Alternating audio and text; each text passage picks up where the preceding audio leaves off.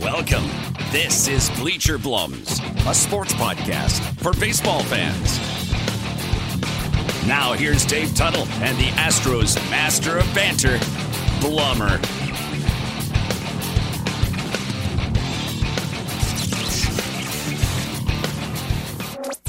Cloud.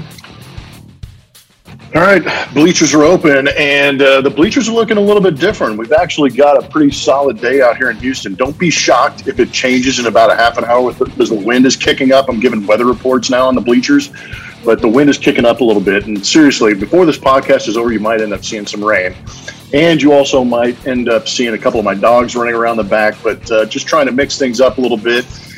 Get outside of the house, which is a rarity these days out here in the bleachers. We're doing good. Just an idea of what's on tap, brought to you by St. Arnold, of course, our favorite brewery out here in Houston. Tuttle and I are going to talk a little bit about the Major League Baseball proposal, which some interesting developments even in the last 24 hours about that. I'm going to ask Tuttle about The Last Dance, talk some Michael Jordan and baseball, which I was pretty impressed by what he pulled off. Of course, we've got What'll Tuttle Say, which everybody's hanging on the edge of their seat for. And I think we've kind of changed up Blum and Blummer. Since we don't have Harry and Lloyd on the podcast anymore, I think we might be altering the program a little bit and calling it Blum's Blast, because every once in a while I've got some things I want to pop off about or inform you about. And, of course, we want to let everybody know that we are on the audio and visual side of podcasting now. So I'm not sure, Tuttle, if you know, is there a word for a video podcast, or are we just a video podcast? But it's on the Social Nostra YouTube channel. So if you go to YouTube, search Social Nostra up there, find that channel, subscribe, and you'll get all the updates on our Bleacher Blums podcast and video podcast. And then you're going to see a bunch of other people out there doing a really good job that we've created a network with. So a lot of fun for us to be able to do that. Or you can just go to bleacherblums.com and find some swag, find the mailbag that we talked about last podcast. And you can also find the latest version of Bleacher Blums and where to find it, both on YouTube and on the audio side, which is all over most platforms, most notably iTunes, Spotify, and iHeartRadio. But this is the moment where I bring in Tuttle. Tuttle, man, even though my scenery around me has changed, more of the scenery on top of your skull has changed. What do you got going on? The beard is gone. Yeah. It looks like you've moved it. You know, I didn't move it. I just wanted to kind of give everybody a little look-see into this is what 60 days without a haircut will do. So I got a little heat miser going today. Thought it'd be a little heat miser. Yeah, better way to change up the scenery than move office. I think I finally got the sound figured out on my end. I'll go sit outside one of these days with my AirPods, but you know, it just seems like there's an echo and whatnot on occasion. You sound really good today, by the way, with your AirPod look. But you know, we're all in quarantine and we're just trying to mix it up, mix up the scenery, mix up what we're doing. So I thought everybody could get a little giggle out of the heat miser hair. So yeah, we got sponsors, we got a lot of read to get into the bleachers here now. So I don't know if that's a sign of things to come, or you know, if that's we're turning. And maybe we should invent a word for video podcasters. I think ultimately it's the podcast that gets transitioned into video side. I know some of the bigger podcast guys just video it, and I think they still stick with podcasts, but maybe we'll call it a vodcast. We'll be the number one vodcast out there. There it is. Now you just need to hashtag it. Hashtag vodcast. Nobody's doing what we're doing, you know. Well, there are a lot of people doing, but nobody's called it the vodcast. There you go. Vodcasting. You heard it here first in the bleachers from Tuttle. There we go. Yep. Family good. Everything's going all right. You guys are grinding it out. Some of the news out in LA County was kind of interesting that I saw yesterday. They're extending it for another 3 months, the lockdown stay-at-home situation. I'm glad I'm in Orange County because, I mean, right? They're still having the beach wars, but LA County does not, at least it infringes on Orange County, but I don't think we're going to have to follow their policies. I mean, this is a little bit unnerving in the sense that we talked about Texas and, you know, the governor of Texas being kind of on the forefront. And I realize that there's, you know, still at-risk people out there, and we need to continue to kind of be cautious of that. But I think, again, typical of California, we've turned this into like a political discussion, and I don't think there's data on either side of this. And I think we've talked about this. This is the practical thing. If you're an at-risk person and you're worried about getting COVID, we can all wear masks to a restaurant.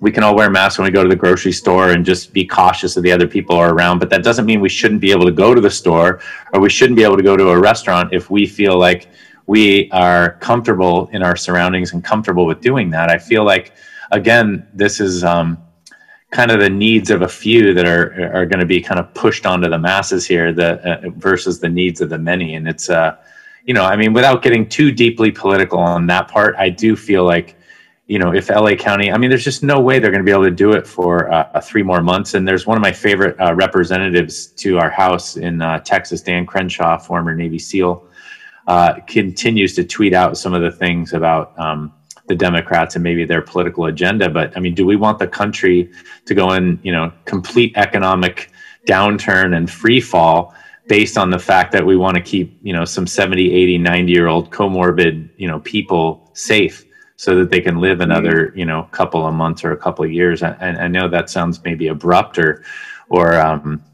maybe uncaring, but I think that's kind of what California tends to have the reputation. And I just can't believe the fact that Texas is opening up, Arizona is opening up, and LA County has to put their foot down and say, all right, we're going to go 3 more months. And, it doesn't make any sense. No, I'm with you on that. And it's kind of interesting. And damn it, would you stop being so sensible and pragmatic about a lot of these things? You've really thought this through. It's amazing to me that, maybe you'll be the next mayor of, Ladera Ranch or wherever the heck you're at. But, I agree with you in the sense that, there's got to be some sensibility about it. And it's crazy to think that you can be obtuse or you can be, insensitive in saying that the needs of the many outweigh the needs of the few kind of thing.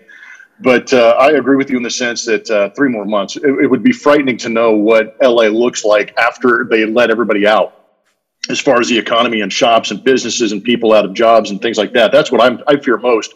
And to your point, Mother's Day was just last week. And crazy enough, we went out to dinner for Mother's Day at a local restaurant here in Katy, where I'm living in Texas. And, the tables were spread out. It was relatively busy. They had a waiting area that was, off in the parking lot, and they were doing their best. Servers had all the masks and gloves on and things like that. But definitely a discrepancy in mentalities as far as Texas and California. But I'll talk a little bit more about the the LA County situation, because that's going to affect the Dodgers and the Major League Baseball proposal. But I want to hit on right now is I think that you and I have become kind of like these T-shirt fiends. And I know that we love pumping our own swag and wearing Bleacher Blums and stuff like that. But you've got a great one on by one of the clothing companies that I know we both enjoy. It's called Link Soul. But they've done a great T-shirt as Tuttle stands up, and I'll explain it to everybody listening. It says this calls for the low stinger, and it's basically a play on words about flattening the curve. And when the wind's blowing and you want to cut down on that high arcing shot, you hit this low stinger. And it's a great T-shirt by Link Soul. If you go to linksoul.com, obviously you can go out there and get that. But at the same time, I've got one just says rub dirt on it. And this is dirt on it, baby. The old baseball adage. You got a little injury? Right. Guess what? We're going to rub some dirt on it. Rub some dirt on it, get back out on the field. And that's kind of where I feel like we're at in the quarantine state. I think a lot of us out here have really hit the wall, and we're like, okay, let's just see what we can work with and how we can make this manage a little bit. But you can find this at baseballism.com. That's where I find this, because I know we get a lot of questions now that we're on our podcast about what we're doing. And if you're on that podcast, you're going to see an ad pop up for Ladder Sports. We talked about them a couple of times. They've been a great sponsor for us. And it's actually been a lot of fun for me to abuse the code that they've given us to use for 30% off. So I go to ladders.sport and I order my product. I've got the plant protein, and actually I'm drinking in my Master's cup right now with my Bleacher Blums logo on it. I've got their hydration packet in there. Just drops it in there, gives you the right amount of electrolytes, make sure that I'm staying hydrated, and so I'm not cramping up, because I'm such a high-intensity athlete these days.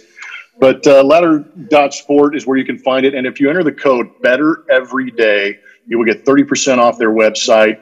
And, of course, LeBron James and Arnold Schwarzenegger developed this, and they've done a very good job in providing a great amount of nutrition. But with that being said, we are going to move on with the podcast. So we appreciate ladder.sport bringing this podcast to you, but we got to get on and talk about this Major League proposal, because that is the big news. And we actually, to Tuttle's and my credit, we actually did a very good job in talking about the NFL draft with Jeff Schwartz. Moving on to the mailbag, which we greatly appreciate everybody going to bleacherblums.com to find that mailbag and give us questions, give us comments, give us topics to talk about, which did a great job of fulfilling a podcast for us.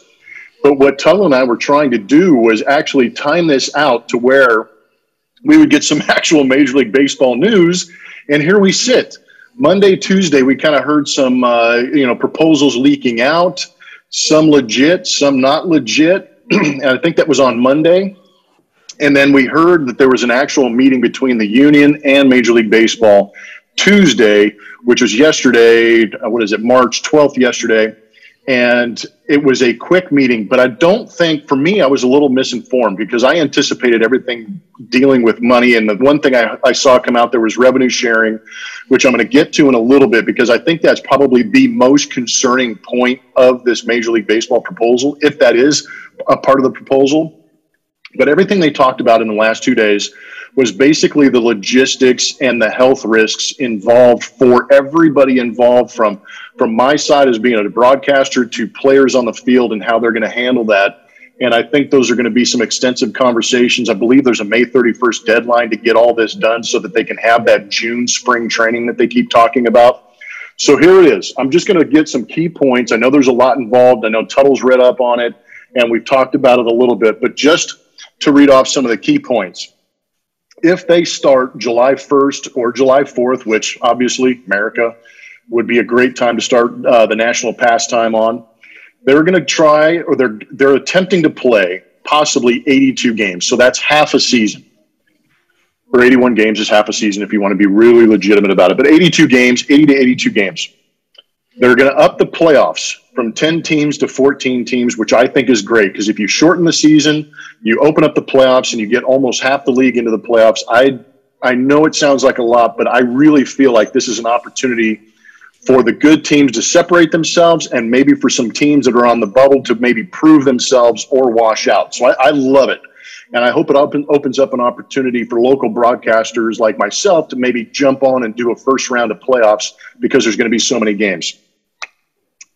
It's going to be regional divisional play. We talked about this, I believe, a couple podcasts way back, and it's going to be the American League West, National League West, and then Central and East accordingly. So the Astros are actually going to play a lot of games on the West Coast. Now, people who live in the Central Time Zone and follow the Astros, and then also with New York and traveling or East Coast games, what the Astros are going to do, or what I think is going to happen, is when they do play on the West Coast and say they're out there for an extended amount of time playing both Northern and Southern California, is that they're going to adjust those start times so that we're not playing every single game at 10 o'clock at night here in Houston. I think that's going to benefit a lot of viewers, a lot of fans, and it's also going to benefit me as a broadcaster because I'm just not speculating, but it's an educated guess.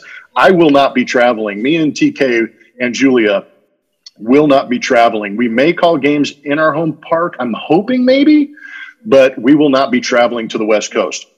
Universal DH is being thrown out there. 30-man roster and a 20-man travel squad. So you're going from traveling with 25 players to traveling with 50. That's going to be interesting to see how they handle that. And obviously the revenue sharing, but we'll get to that in a bit. Just on those couple of rules, are you pleased with what you've heard? And number one, how do you feel about the rules I just threw out there? And then give me your honest opinion on how you feel about this proposal, Mr. Tuttle. Yeah, I mean, I don't. It's not that I haven't given it some thought. I mean, I kind of think that they're putting some great plans in place. I know that it's funny because the news that came out yesterday was that they didn't discuss money at all. And exactly, yeah. And everybody thought that that's going to be the part where, all right, that's where the two parties are not going to see eye to eye.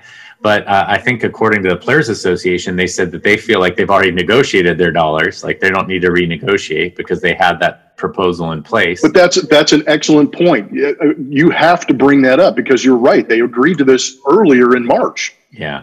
But, plans change. And that's the other thing is when plans change and you have to adjust your plan, it's very difficult to have a successful negotiation when someone plants their flag in the ground and says, look, this is what we negotiated. This is where we're going to stay. So I'm sure that'll be part of it. But I think from a political standpoint or how it falls on fans' ears, I think the way that it's starting is a good thing, because they're not hemming and hawing and fighting over dollars and cents right now. They're talking about logistics. They're talking about the health of not just fans, but the players, the employees, and all that. And it's funny because Dr. Fauci was saying, I saw the MLB, they tested every employee with Major League Baseball. I think it was about 6,000 people, something like 5,700 people, and less than 0.7% came back with antibodies from COVID. So basically they're saying that this was a really extensive study. And if we extrapolate the data out, we realize that this isn't as crazy or as, threatening to our employees and threatening to the people that are coming into contact, because they said that 70% of those 0.7% of people that tested positive were asymptomatic, meaning they felt nothing. They didn't get a sore throat. They didn't get a cough. So that's what those statistics said. I don't know how that stuff stayed in my head. I read that yesterday, and here it is, magically popping up with the tall hair. I was going to say, there's something up there containing all that information. I don't know what it could be. So anyway, I think getting that all out aside, the rule changes, you and I talked about this a few podcasts ago. I'd be really excited to see like Justin Turner's like theory of like extra innings, especially have these travel squads. Let's have the extra innings decided by a home run duel derby. There's even talk of a tie. Yeah, ties are fine, universal DH, and especially if 14 teams are going to get in. I think we talked about this. I think it'd be really interesting to see it come to fruition. Yankees, Red Sox, Astros, these powerhouses are going to have, they don't care if they get a tie. Bring me a short series. I'll bring out Garrett Cole, and I'll bring out, Justin Verlander, and I'll bring out Kershaw and Bueller, Walker Bueller, and Hyun-Jin Ryu. And I mean, we'll take you down. So that's fine. I think it gives everybody kind of, I don't know if it's that hope springs eternal, as we always talked about in spring training. It gives everybody hope to get in. I think you're right. But in a short season, those teams are going to have a field day. And as everyone says, you can always put an asterisk by everything. An 82-game season be a reason for an asterisk. But as a player, tell me what the rules of the game are. Tell me what I need to do to be successful in that environment, and give me an opportunity to do it. And I think those teams will come out ahead. So I do like the rule changes. I like the travel schedule. I like all of those logistical brainstorming ideas. We'll have to see in terms of health. And then, as you mentioned already, the political side of it. California, can we play at Dodger Stadium? Can we play at the Giants Stadium or AT&T Park? Are we allowed to play in Anaheim? That's in Orange County. Maybe the Dodgers play in Anaheim if they don't have the same restrictions. And then ultimately it'll come down to our Governor Newsom, who is going to probably take a politically cautious and statistically data cautious kind of approach to get back into real world. So I do like what you mentioned. I don't know how it's going to play out, as none of us do.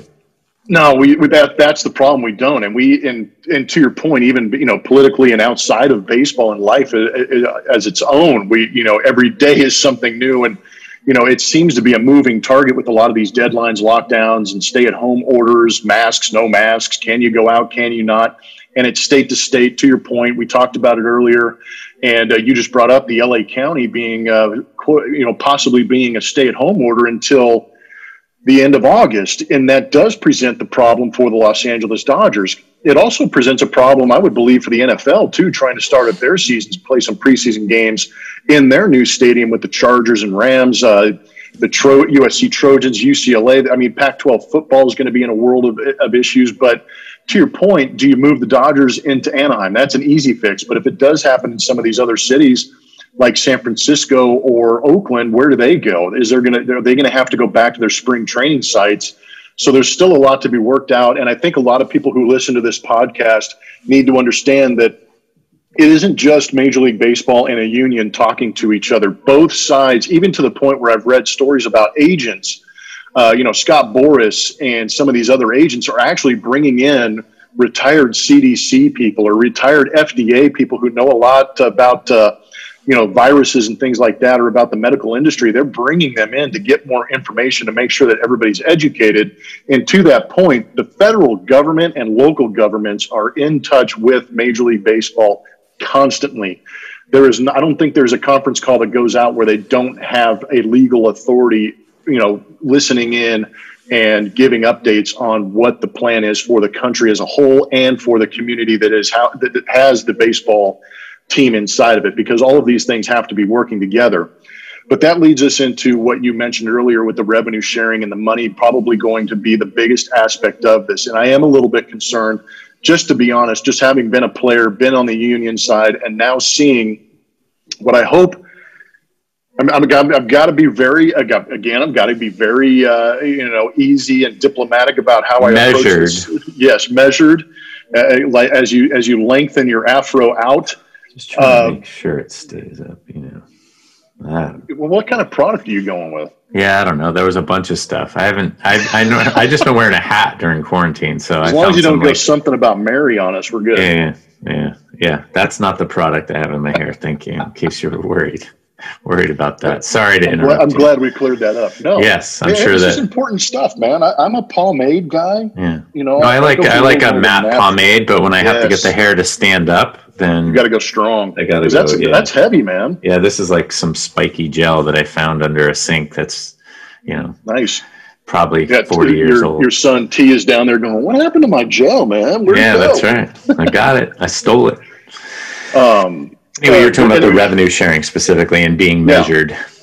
Yes, because you brought up two very good points, and I think that they need to be acknowledged. In March, we talked about how they were going to offer the players $170 million to split amongst themselves to kind of get them to that May 31st deadline.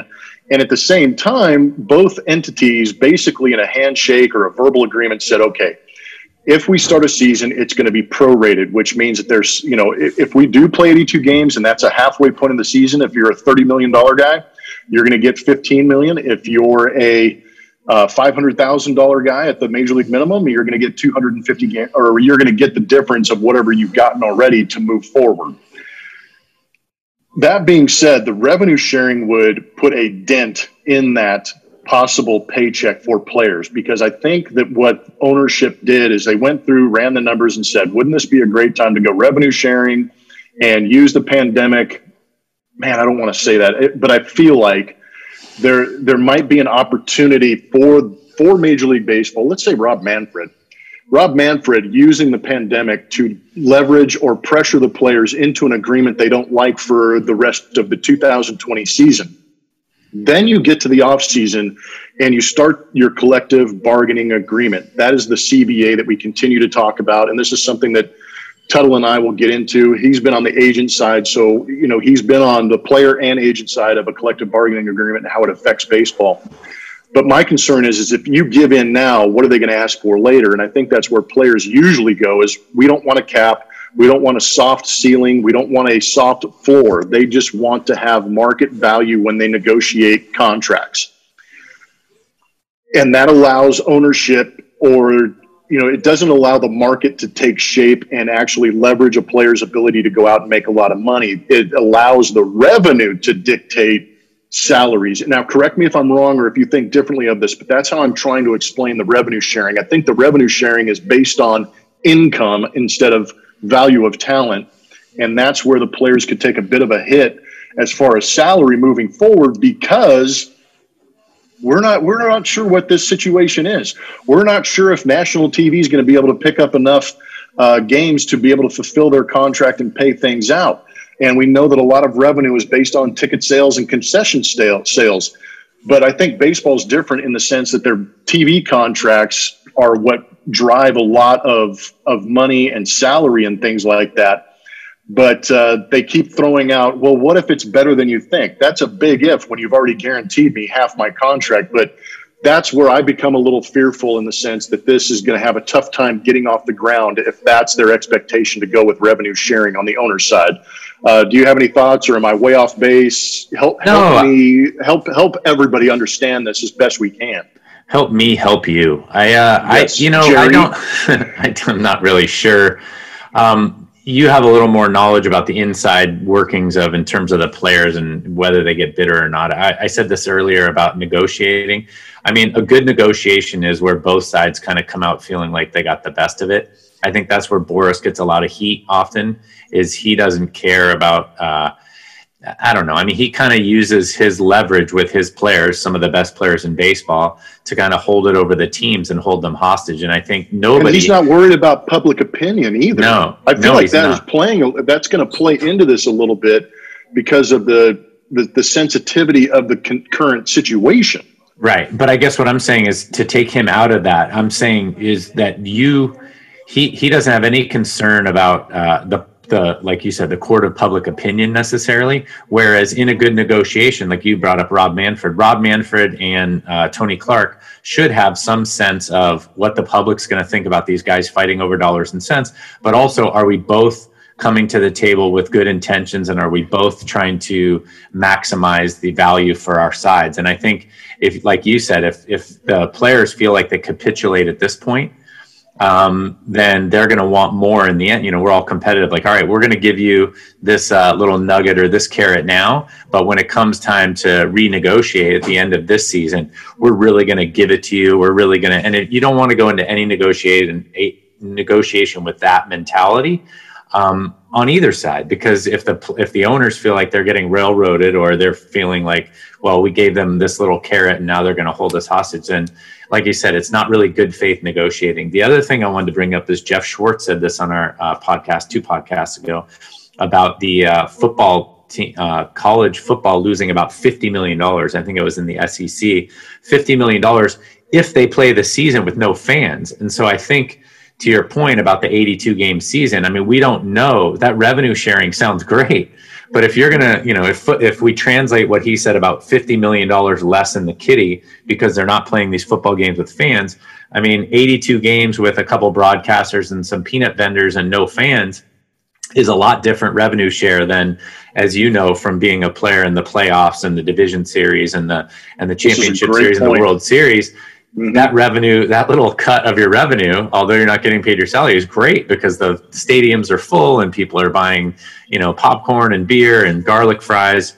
You know, I just think all of that stuff, and most of these negotiations will ultimately come down to dollars and cents. And so I think, yes, if they negotiate in good faith, we can make some progress. But if this is, we're going to hold them hostage now, or we're going to give them a carrot now so that it's tougher later, we're going to be in a tough situation. If not now, certainly before the end of the next season. And wouldn't it be hilarious to get through the coronavirus? Hilarious, he says, with air quotes, and then have a strike. Oh, hello, doggy. That's not my dog. Have a strike or some sort of work stoppage while they try and get this out when the coronavirus has actually kind of now been put on the back burner and we're ready to go. Now they have a work stoppage because of greed or some animosity. That would be a terrible situation to find ourselves in. No, it would be tough. And just to kind of close out this conversation, because it is kind of preliminary and we do want to touch on it. We want to establish basically our own baseline of what we're talking about. But you need to remember everything I feel like this has just been a constant theme, but maybe we should change the name of our podcast to Risk versus Reward. And you think about the risk, you know, what is the risk on the ownership, Major League Baseball side? What is the risk on the player side? And I feel like it's greater on the player side. And don't leave any shadow of a doubt, I am heavily biased towards a player. And that was basically when I started broadcasting, I said to myself, I took the blue pill and I said, player. Because the game is hard, negotiating is hard, their earning window is so small. You know, this might be the one opportunity for a guy to get up and get into the big leagues and try and establish himself. So I'm thinking about that guy, but I'm also thinking about the guy who's going into free agency who has maybe the next 3 years to maximize his earning value, like a George Springer or a Mookie Betts, where these guys might see that free agent market just get crushed by this whole coronavirus thing too. So in talking about risk on the ownership side, what do we keep talking about? Financial. They're going to take a hit just like every single business in the universe right now. They are going to take a hit financially, and that's where their risk is involved, and that's what they're trying to mediate is their risk.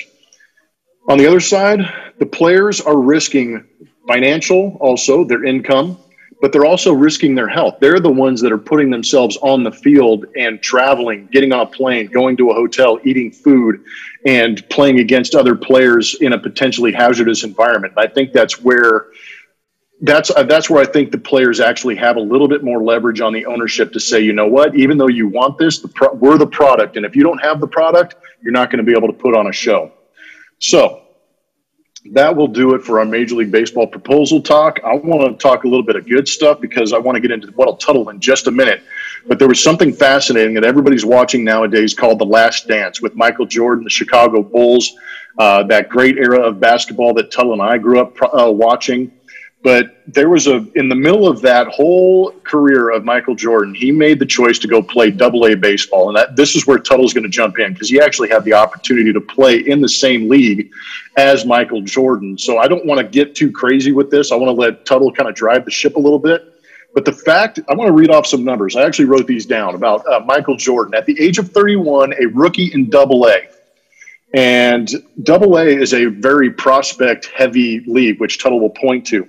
So Michael Jordan, after probably not playing since high school, went from the NBA MVP World Championship Chicago Bulls to hit .202 for the Birmingham Barons, 3 home runs. He had 51 RBIs and stole 30 bags in one season. I think that's awesome. I think it's incredible. I think it's remarkable that he was even able to do that. Tuttle, give me an idea of that whole situation, and do you think it's impressive or not? You know, I do. People were giving Tim Tebow a hard time, and I thought he did okay as well. But I also think, 202 is not going to get you to the big leagues. So, and I realized he hadn't played in a long time. He did get a lot of extra attention. His hitting coach was my hitting coach. Of course, I didn't have a hitting coach, but the hitting coach for our AAA team, Mike Barney, he was a great guy, and he and Michael are still close to this day. I mean, the thing that did impress me, hitting 202 or not, is he had resources, he had means, he had fame, he had all these things, and he decided to humble himself and go there. And he could have easily just said, something I want to try out as a hobby. And if you ask Barney about his work ethic, and we saw it a little bit on Last Dance, I mean, he was in there taking hacks every day. Every single day he was taking hacks. And we opened the season. I want to say, I mean, my memory, man, this is a long time ago, 20 years ago. You know what the beauty of this is, though? When we do this, you can make it up, man. No, we can go back and check. But we opened the season against Birmingham in Chattanooga. So they had gotten their press out of the way. And I think we typically had about 2,000 to 3,000 fans a night. There were 14,000 fans. As a matter of fact, in Birmingham, in Chattanooga, they had a cinder block wall that was like 2 walls, right? So it was probably a 15 to 18 foot high wall, and there was railroad tracks behind it. That was our home run fence. Like, guys would hit rockets off that and the ball would come bouncing off. They put a temporary fence, and you can look in the Last Dance video if you pause it, the show. They put a temporary fence in front of that so that they could put fans out there. And so really, for a 4-game series against Birmingham, you could hit the ball about 10 to 15 feet shorter, 20 feet shorter, and still end up with a home run. So, I mean, that's how crazy it was. So I do remember how bonkers it was. And I showed you this before the podcast. It's hard to see. I didn't take it out of here, but my Michael Jordan autograph ball, where's the autograph? It's right there. So dude, that's legit, man. I rarely have any sort of autographs. I don't collect autographs. Being a former player. This is once in a lifetime. Yeah, once in a lifetime. I'm like, and on a baseball. It's not like I was at a basketball auction. I'm like, hey, we were in batting practice, and it was hard to ask him, but we would send balls over. I mean, he got used to it. He was super accommodating, fun guy. That's what's crazy to me too, is that he understood the situation and was very accommodating to sign that. Yeah. I mean, he did that constantly. And I think he just, he must have been used to it with basketball as well, but it was really hard to be, you knew guys. I mean, we were all trying to aspire to be big leaguers, and, some of us got there, and, we'd have guys come down and rehab in AAA. I mean, you felt like you were one of those guys. But when Michael Jordan, you're playing baseball against Michael Jordan, there is no concept. I mean, this is probably one of the most famous people on the planet, and you didn't think of him as a baseball player. So it was really weird to see him in a uniform and doing, it was a little otherworldly. I mean, it really was. And I think, to your point about Double-A being a challenge, I mean, I had made a couple A-ball all-star teams. I was still a young guy that year. I was 24 years old. I thought I pitched pretty well. I probably walked too many guys. My record wasn't great, but we've talked about some guys. I mean, Jason Giambi was there in Huntsville. There were tons of guys in that league. You had Giambi's numbers. What did he hit to? He yeah. So like that year they had him. Yeah. So again, this goes to what we always say about in spring training. How you feeling, champ? Like, I feel good. I'm just working my arm back into shape versus, I got to make the club. I can't make the club in the tub. I'm out there throwing 100 every day. Yeah. Giambi was a teammate of mine on Team USA. We talked about that. He was in AA at 23 years old, and I think he had like 223. 7 or 8 home runs, something like that. And yeah, Tuttle kind of puts things in perspective. Yeah, Tuttle had an ERA of like 4.5, which is pretty good for being a 24-year-old in AA. The record wasn't great, but like I said, that's kind of the make or break season. And back to the Jordan point, I think he played against a lot of good talented guys. I want to say Bieber. That's not right. Oh man, oh gosh. For the Pirates, he came out. Lieber. I want to say Lieber. Yeah, John Lieber had a good year that year. That's right. Brad Radke was in the league that year. I mean, there was a ton of guys that came out of that league that had good big league careers. And so that'll give you, Brad Radke, John Lieber. I think those Minnesota teams back in the Jason. Minor. Yeah, that was, and LaTroy Hawkins was on that team. So Radke and LaTroy Hawkins were on the same team. Jason Kendall was the catcher in Carolina with John Lieber as a pitcher. I could, my 20-year-old brain shake the cobwebs off. I mean, there were plenty of dudes that made the big leagues, and so those are the kind of guys that Jordan was facing. And so it gives you an idea, like you said. It's not to diminish that he hit 200. I don't know if I was like, wow, he hit 200. It was that he had a good work ethic. He was very accommodating. As I mentioned, I don't collect autographs, and The Last Dance really, it always lets you bring up memories. I saw CJ Nitkowski, a teammate of mine, posted something about The Last Dance because the game where Jordan hit his first minor league homer was off a guy on our team, Glenn Cullip, and CJ was saying that was the game he started.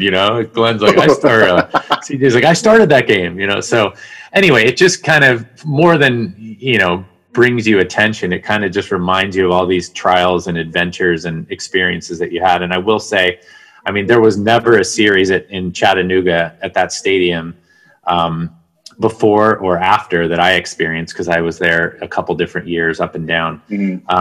That was like that first series when Michael Jordan showed up, and it was like the circus arrived in town. And I know you've had that experience, either it be Championship Series or World Series, like all these people coming and going. But man, Michael Jordan was really a tidal wave of media and a tidal wave of kind of exposure, for lack of a better word. No, the excitement, but everything that I saw in there, and it's kind of interesting that, like you said, he could have just taken it back and been like, hey, I'm going to go over here and mess around, play some baseball. But he took it seriously, because I think there was part of him, and I don't know if it was on that Last Dance, but I've heard interviews where he understood that he was taking a guy's spot on the team, and his way of paying respect to whoever that was going out there and working his tail off. But I think that's also interesting that, he was an MVP in basketball. He understood how good he was, still worked as hard, and took that same mentality over to baseball, which was a lot of fun. And just, the 51 RBIs I thought was impressive. He was up one of the leaders in that. It tells you some of the hits he was getting were with guys on base. And then the 30 stolen bases kind of jumped out at me. I knew he was fast, but at the same time, you kind of have to have a little bit of savvy, or you have to have a little bit of understanding of the game to be able to pick up on some of the nuances, to be able to steal a bag, know when to go, when not to go, and how to get in the bag. So I thought that was kind of fun to talk about.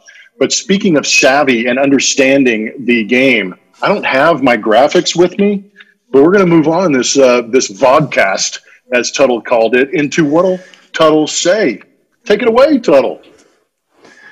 Nice. Thanks, Blummer. What'll Tuttle say? Your favorite segment, my least favorite segment. No, I'm kidding. I'm always searching for topics, and as we know, they're usually customer service related. But I'm actually gonna. It's not trying to be contrarian, but I'm gonna give Trevor Bauer some props here.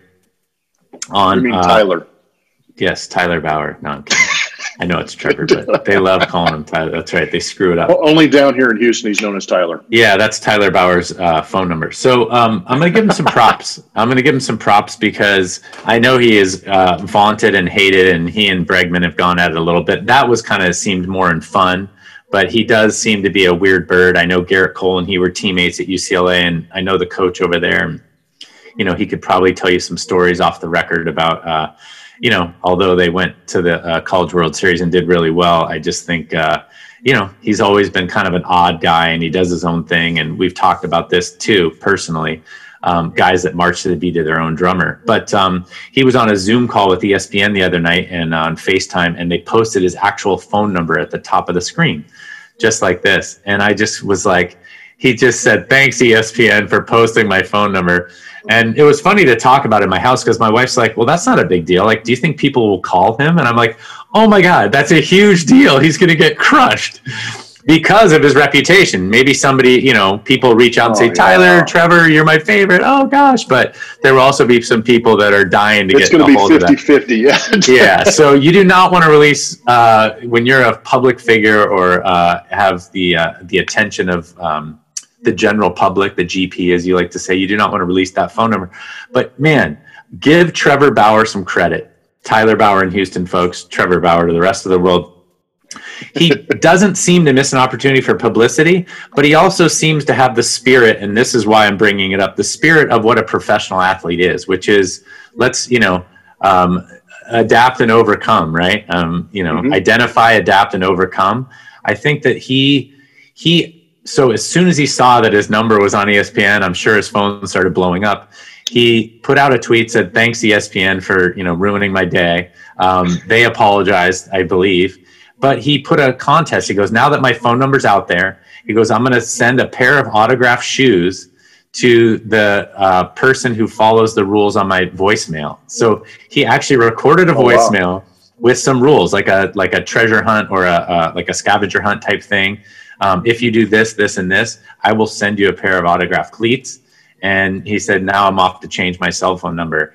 And I just thought, so super funny, very publicity heavy. ESPN, big faux pas. They do not need to be putting anybody's cell phone numbers on national television. But I thought the way he handled it is not just indicative of maybe a guy with a good sense of humor and some fun-loving kind of spirit in him, but the way he handled it was the sign of a professional. And I think we talk about this all the time, and people are like, "Well, how do I get my kid to, be a better baseball player? How do I, when do I get him started in this? And when do I get him started in that?" And I really thought, you know what? There are so many people that could be so upset about having that get out and their phone getting crushed and what's going on with this world. And, it's BS. And he basically turned it into a contest to win a pair of autographed shoes. I'm sure he changed his cell phone number, but also that's what happens when you're playing sports. Yeah, what are you going to do? The shortstop just made his third error in the same inning, spoken like a pitcher. Like, what are you going to do? Are you going to stand there on the rubber and like yell at him and stare at him? No, you're going to get the ball and you're going to get back and try and get the next guy out. And I really feel like that's what Trevor did. He was not happy about it. He has to go to the cell phone store, as they call it, right? Nuisance, yeah, right. It's just a hassle. It's like having somebody break into your car, or having to file an insurance claim. It's just a thing that you don't want to have to do. And he didn't have any sort of responsibility in having that happen. It happened to him. He didn't do it. And he had to go out and make the adjustment. And the way he handled it was great. And I think it's a good example. We talk about this all the time. It's a good example of how to handle a situation, because in life, you're going to be thrown things, having your phone number put out to the national public is not like the worst thing that can happen to you, but it is a good example of how to respond to challenges. And I thought he did it really well. And I think it's probably indicative of, a pitcher's mentality, probably a hitter's mentality too. If you, punch out 4 times in one game and the next day it's a day game and you're up, leading off, it's not an easy situation to deal with. And I thought he did it really well. Do you have any thoughts about that? No, I think you're right. And I saw that, and it actually went better than I thought it would, because I think that he is a volatile personality depending on his environment. But I agree with you in the sense that, he handled it with a word that I don't think gets used often enough. And it was actually pretty graceful in the sense that he could have snapped. You're right. He could have been like, "Damn it, son of a," and hung up the phone real quick and just bailed on ESPN and snapped on him and probably picked up the phone on everybody that called him and, aired him out or whatever. But he did handle it with a certain amount of grace. But I do think that exposes probably the better side of Trevor Bauer. I played with him in Arizona, had no problem with him. We have the same agent even to this day. So I think we still have the same agent to this day. I'd have to double check, but I have experience with the guy. So, I mean, I know him and I appreciate him, and I've never had a problem with him. And I think that he is one of the few guys out there. Alex Bregman's kind of one of those guys that's coming around a little bit, maybe the modern day ball player, you know, handling the social media and engaging, whether it's good or bad, with fans. But he's definitely created a niche for himself where, you know, when baseball is over for him on the field, I think he's going to have a pretty good career outside of baseball too, which is, you know, relatively smart as far as branding yourself and moving forward in this day and age where you can be an influencer on Instagram, you can be a Twitter commentator, or you can move into the broadcast booth, where I know he's done some work with MLB Network. So good on him for handling it. And again, we talk about examples, being role models, whatever you want to call it, but what a great example in a sense of not being that superstar that's like, oh no, what about me? He kind of went, it's out there. How are we going to make this a good situation? I think that's how we all need to kind of look at life itself, is how do we make lemonade out of some sour lemons sometimes, or chicken salad out of something. Yeah. I love it, Blummer. That's exactly what I was thinking. And let's use our platform to set a good example. And I felt like he did that. The last thing I want to say on What'll Tuttle Say, a quick little note I saw this week also, and we're sticking in the baseball theme. Eric Gagne came out and said that about 80% of the players in his locker room as a Dodger were doing steroids. And you and I talked about this on this podcast before, and I didn't realize what I was up against. I was a little bit older than you, and probably a little bit pre everybody's sharing the information, meaning there were guys doing it, but they weren't sharing it in the locker room. And then it got to be a little more accepted within the locker room now, mind you, not necessarily everywhere else. I know it's still illegal. But man, you know, I knew Gagne did steroids. Everybody did. You know, I faced him in Double-A. He was throwing 94, threw hard, 4-pitch pitcher, got it all, and then he got to the big leagues and he couldn't fit in his uniform. He was throwing 100. I think it was pretty easy to figure out. Every day. Yeah, but then you start. He says 80% of guys. You know, well, Paul LaDuca got popped, and Guillermo Mota was on that team. And then you start. I mean, I want to go through that roster and go, hey, that guy too. I played against, you know, the Dodgers in A-ball and Double-A and Triple-A. They were in all the same leagues I was in. So, you know, I think they were in Vegas when I was playing AAA against them. And it's frustrating to hear in that regard. But it's also that it was so secretive. And I think it was a little more prevalent in terms of guys in your era. And you and I are about 3 years apart from how we came up. But it was really interesting because, I mean, I heard of guys like dropping syringes in the stall in the bathroom, or guys going, oh yeah, you know, I'm just taking this cycle now, or something like that. Like when I was playing, nobody said they were doing it. Nobody said anything. They went away, you know, throwing 91, and they came back to spring training throwing 96.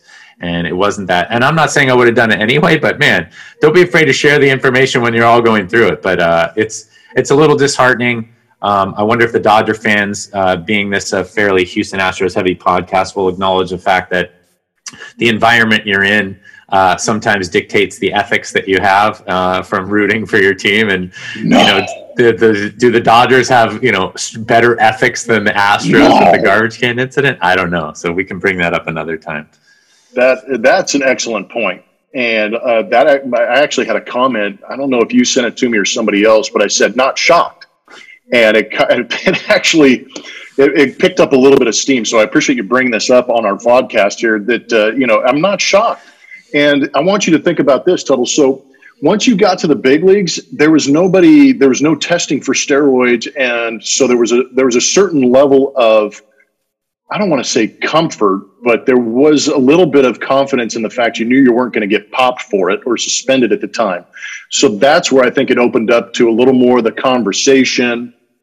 You know, there were some trainers around the league, or some trainers that guys were going to, where you could kind of go, well, you know, hypothetically, if I were to do this, how would it affect, you know, then you'd start to have these conversations. And the biggest thing for me was that everybody wanted to stay on the field as long as they could. So that's how I believe steroids kind of started. And then all of a sudden you had guys like Gagne, like you said, every single day throwing 100 miles an hour with an 85 mile an hour split finger from hell, made it incredibly tough. And that's, you know, where I don't wish, but where I think about what if I had taken steroids, would I have gotten a 4-year contract, or would I have hit 20 home runs. You know, that's where I kind of play the what if game, but at the same time, I still take great value and comfort in knowing that I competed for as long as I did against guys like that at the big league level. But I also love the fact that it's Gagne that said it, because the misconception is just hitters were doing steroids. What a load of crap. Pitchers were doing this just as much as all of them. Andy Pettitte admitted to doing it. You know, there's still speculation around certain pitchers around the league that were doing it. So I like the fact that it kind of brought the light off the hitters and back onto the pitchers, saying, okay, both sides were doing it. But yeah, kind of a frightening number. Even at 80%, not to be shocked, it's still a frightening number to think about.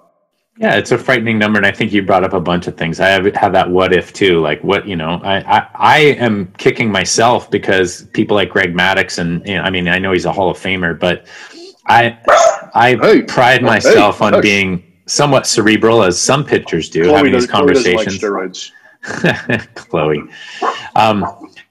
is being somewhat cerebral. I would have been more impressed with myself if I had figured out how to compete against those guys in a more effective manner without doing it. And that would have been kind of to your point. Like, you were able to stick up in the big leagues on big league clubs and do what you did, facing guys that were juicing, and obviously having teammates that did it as well. And I think, to my dismay, I think I always want to take the responsibility on my own shoulders. And it was like, man, what I should have done more to figure out how to get these like cavemen Neanderthals out, like throw the ball slower and, you know, make them chase more stuff and find a way to intimidate them, even though they were all over the plate with their arm pads and testosterone boiling over. So yeah, the frustration is internal, but I thought 80% seemed like a high number. But man, I mean, it'd be interesting to go through that roster and start going, oh yeah, I think that guy, oh yeah, that guy too.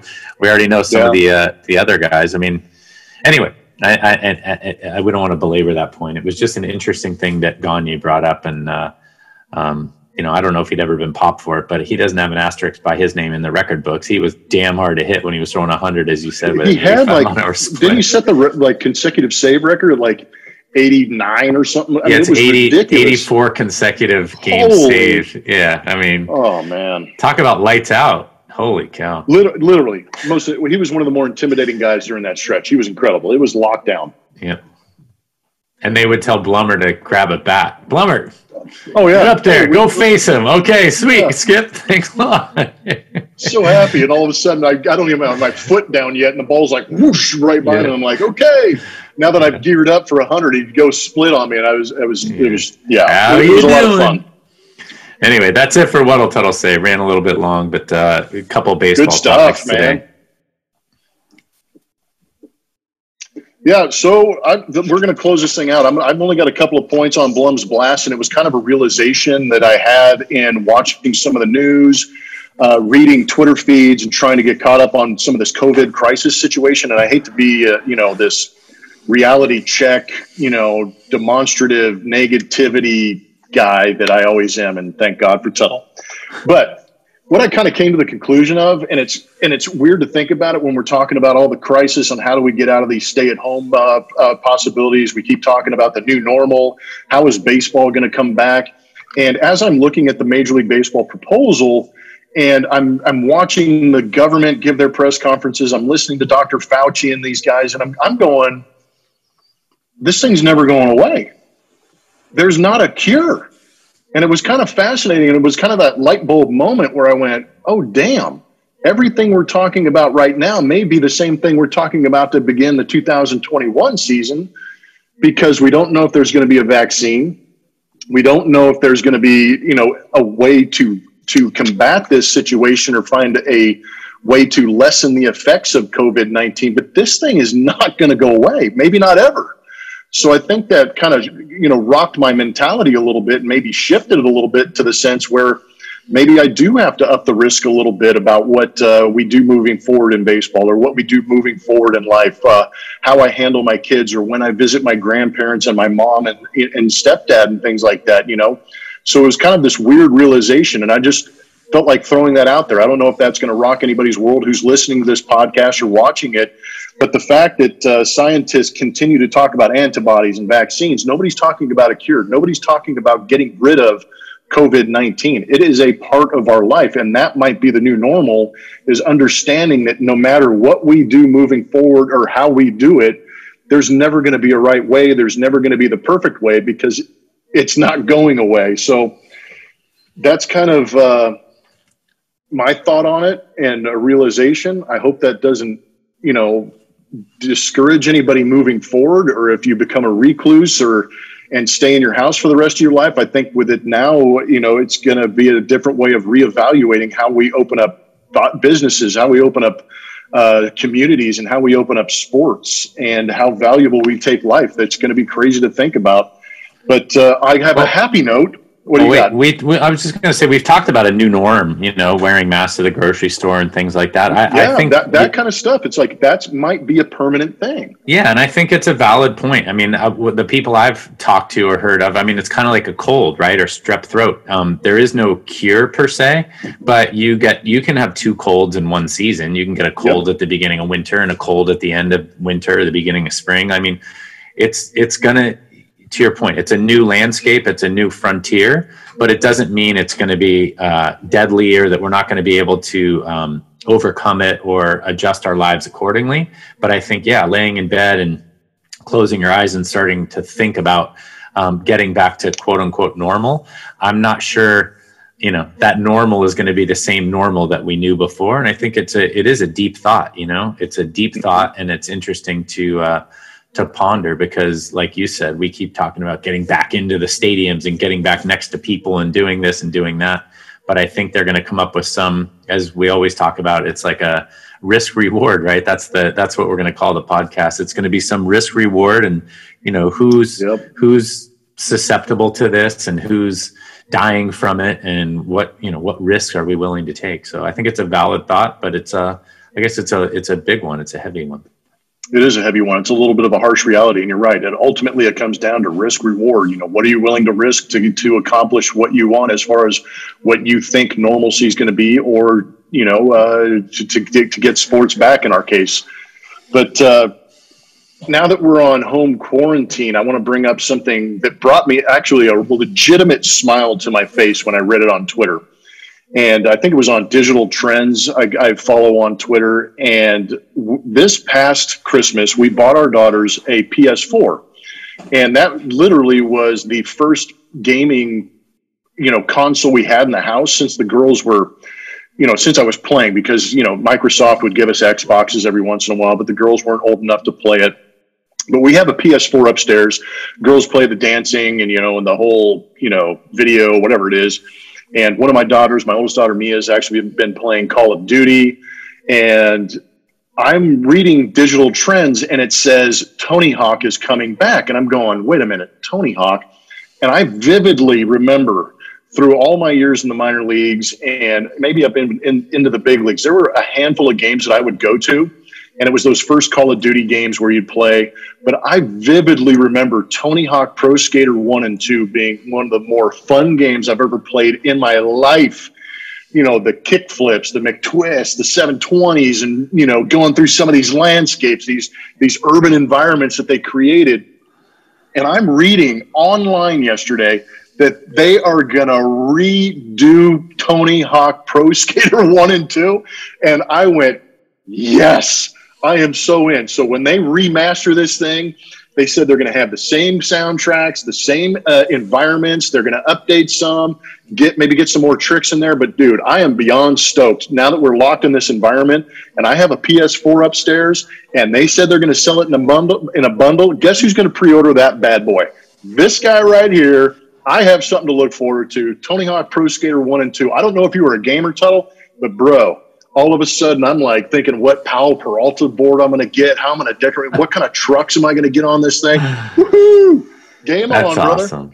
That's awesome. I was not a huge gamer. I think we had a Nintendo that we would take on the bus, and we would hook that up to TVs in the hotel. But it was hard because you had to unscrew the box on the TV. That is you had to have the guy that was able to get that little That's right. You had to get that little thing. So that's right. Man. We had to invent our own tool to get the bolt off. You think you were trying to do it for untoward purposes, like we need free cable. It's like no, we got to get our video game mean, you're not trying to get the dirty channels. You're trying to get the Nintendo plugged in. That's right. We're like, we got to play Home Run Derby all night. We're in like Jackson, Mississippi. Like we got 4 days here and it's 90 degrees. Yes. Like we're staying in here to play games. The challenge is now having kids, as same with you. I mean, your kids are getting back into it. We happen to have a Wii. I think we have a Nintendo Switch. We also have a PlayStation 4 that was given to us. I mean, we have a game room with all this stuff. It does not all get played. Like Just Dance on the Wii got played, or the sports thing got played. Yeah. I play FIFA on PlayStation with my daughter every once in a while, or football, Madden football. But I cannot. I mean, if you got me into Tony Hawk, a guy that I work with got Doom, the original Doom 1 remastered. Same thing. It's going to be on PlayStation. Dude. Yeah, they redid the whole thing. So all these old games, right? So Doom, it's like these reunion concerts that we always talk about too. We're like, well, I'm going to that, dude. That's right. So this guy was telling me he's like playing Doom and learning the whole thing. I'm like, oh my gosh, like to redo that again. But the problem is I just don't have time. I get too tired at night. And so you said with quarantine, and maybe when you travel, you'll be able to do it. But I just can't see myself going, all right, kids, you go to bed. All right. And then going in there at 11 a.m. or 11 p.m. till like 3 in the morning, like I got 4 hours of gaming, and so bleary eyed the next day. So I think the landscape in the world has changed for us too, being fathers and a little bit older, with the sleep being super important. But I might have to. I mean, if Tony Hawk 1 and 2 are as good as you say they are, I mean, Missile Command, Space Invaders, they're bringing Doom, they're bringing all that stuff back. I'd be interested, I guess. Dude, yeah, I am so in. Yeah, it was addictive, where I would spend 3 or 4 hours just trying to complete a trick, get the next best board, whatever it was. It was fantastic. So I look forward to vacating the family for a little bit to try and play that game, or maybe indoctrinate my kids into it too. But definitely a part of my minor league experience, because you brought back some mega memories as far as trying to get that bolt off the back of those TVs in the hotels, man. Because if you were unable to do that, or you stripped it the wrong way and you couldn't get connected, what? I mean, full deflation, dude. You'd be so depressed the rest of that trip. You're like, I can't wait to get out of this hotel because we're screwed. Or you call the front desk and you're like, yeah, you know what? The connection, I'm like, the TV's not working. The remote, the bed, something's wrong. But can I change rooms? Trying to get out of there. That's so great, man. So it brings back so many memories. We got to have story time with Blum and Tuttle, just to go over like how we, how many guys. We should have some guys on that actually invented the tool, like a socket that would go down and turn. You're right. It was like being in Shawshank Redemption. Somebody would turn a shiv into this like TV contraption to get the bolt off the back of the TV, man. It's so true. It's so true, man. So true. But good job on the podcast. I thought the What Tuttle, you pretty much nailed it. We got fans up to date on the MLB proposal. We got to have a little bit of fun to finish it off, and brought up some good memories. And at the end of every Bleacher Blums podcast, we always like to recognize the military, the first responders, the healthcare workers, the essential workers that are out there, keeping this machine of what was left of our normal lives moving. We greatly appreciate it. And obviously all of those who are keeping us safe and serving those who have become stricken with this illness that is going around. We greatly appreciate you. And obviously the scientists too, that are out there hopefully blaring seek and destroy like we talked about, and have the black gear on and getting in there and trying to figure out a vaccine to help us all get through this situation and get back part of our lives. But one group that maybe we mention every once in a while are teachers. And I mentioned how grateful I am for my daughter's teachers, doing a great job keeping them engaged. We're coming into the last, I think, 5 or 6 days of school before the summer actually starts, and the girls don't have to Zoom classes or do their homework online. But we actually have a pretty good follower in Tracy Geyser, who's done a very good job following us. She is encouraging us to continue this podcast/vodcast now. So we want to give her a little bit of pub. I saw her post a picture the other day. If you go on my feed and get in there a little bit, and I may actually send this to our producer with Social Nostra on our YouTube channel and get her picture up there, because she sent a great picture. She's handing out meals. She's getting work to the kids and working extremely hard. And she actually had her Houston Astros mask on. But while she did it, she did a great job of getting some product placement in there and had the Bleacher Blums hat as she was handing out meals and I believe some it was schoolwork. I think she was cleaning out desks at the end of the year, so she has to get all the stuff back. I wanted to say equipment. I don't know why I couldn't get the word equipment out of my head, like school equipment. Yeah, it is. But, pencils, notepads, school equipment, come on. Get with it, people. But she was getting all that stuff back to her students, and she was all geared up. So I wanted to give her a shout out. So it's Tracy Geyser. We appreciate the heck out of you. We've seen you in the mailbag. We've seen you on Twitter, and we always appreciate the support from all of our fans across the country. We've gone global a little bit since this social no-show thing has happened. But she teaches third grade at Willow Creek Elementary in Tomball. So a great big shout out to all teachers, but most specifically on this podcast, Tracy Geyser. Tuttle, before we get away, I want to give you a couple of last words if you've got them, man. Just to second what you said about the teachers, the healthcare workers, like you said, that's always super important to us. We love that you guys follow and listen and, rate and review and all the things that you guys do for us. But most of all, wanted to let you know that we're supporting you just the way you guys support us. It's really important to have people that are willing to do things that others aren't. And we're very thankful for that. So hopefully you guys are getting used to the interview format and the mailbag format and some of these different, my hair format. We're going to see if we can get a haircut. But we're excited to continue the podcast, quarantine or otherwise, and hopefully we'll have some more news on the baseball front when we reconvene, Mr. Blum. That's it. Absolutely, yeah. We may reach out and see if we can get somebody a little bit more knowledgeable or somebody that can answer some of our questions that we have. Because just like you who are listening or watching this podcast, we are fans of baseball. We're fans of sport. And if we can bring a little extra knowledge to you, that's great. So from my backyard here in Katy, Texas, and from Chloe, who's got a pretty good bark still, and Roxy, the new one, we appreciate you watching. We appreciate you listening. Hope you're all being well out there. Stay safe. Wash your hands. Keep up hope, but most of all, continue to get after it, and most of all, believe it.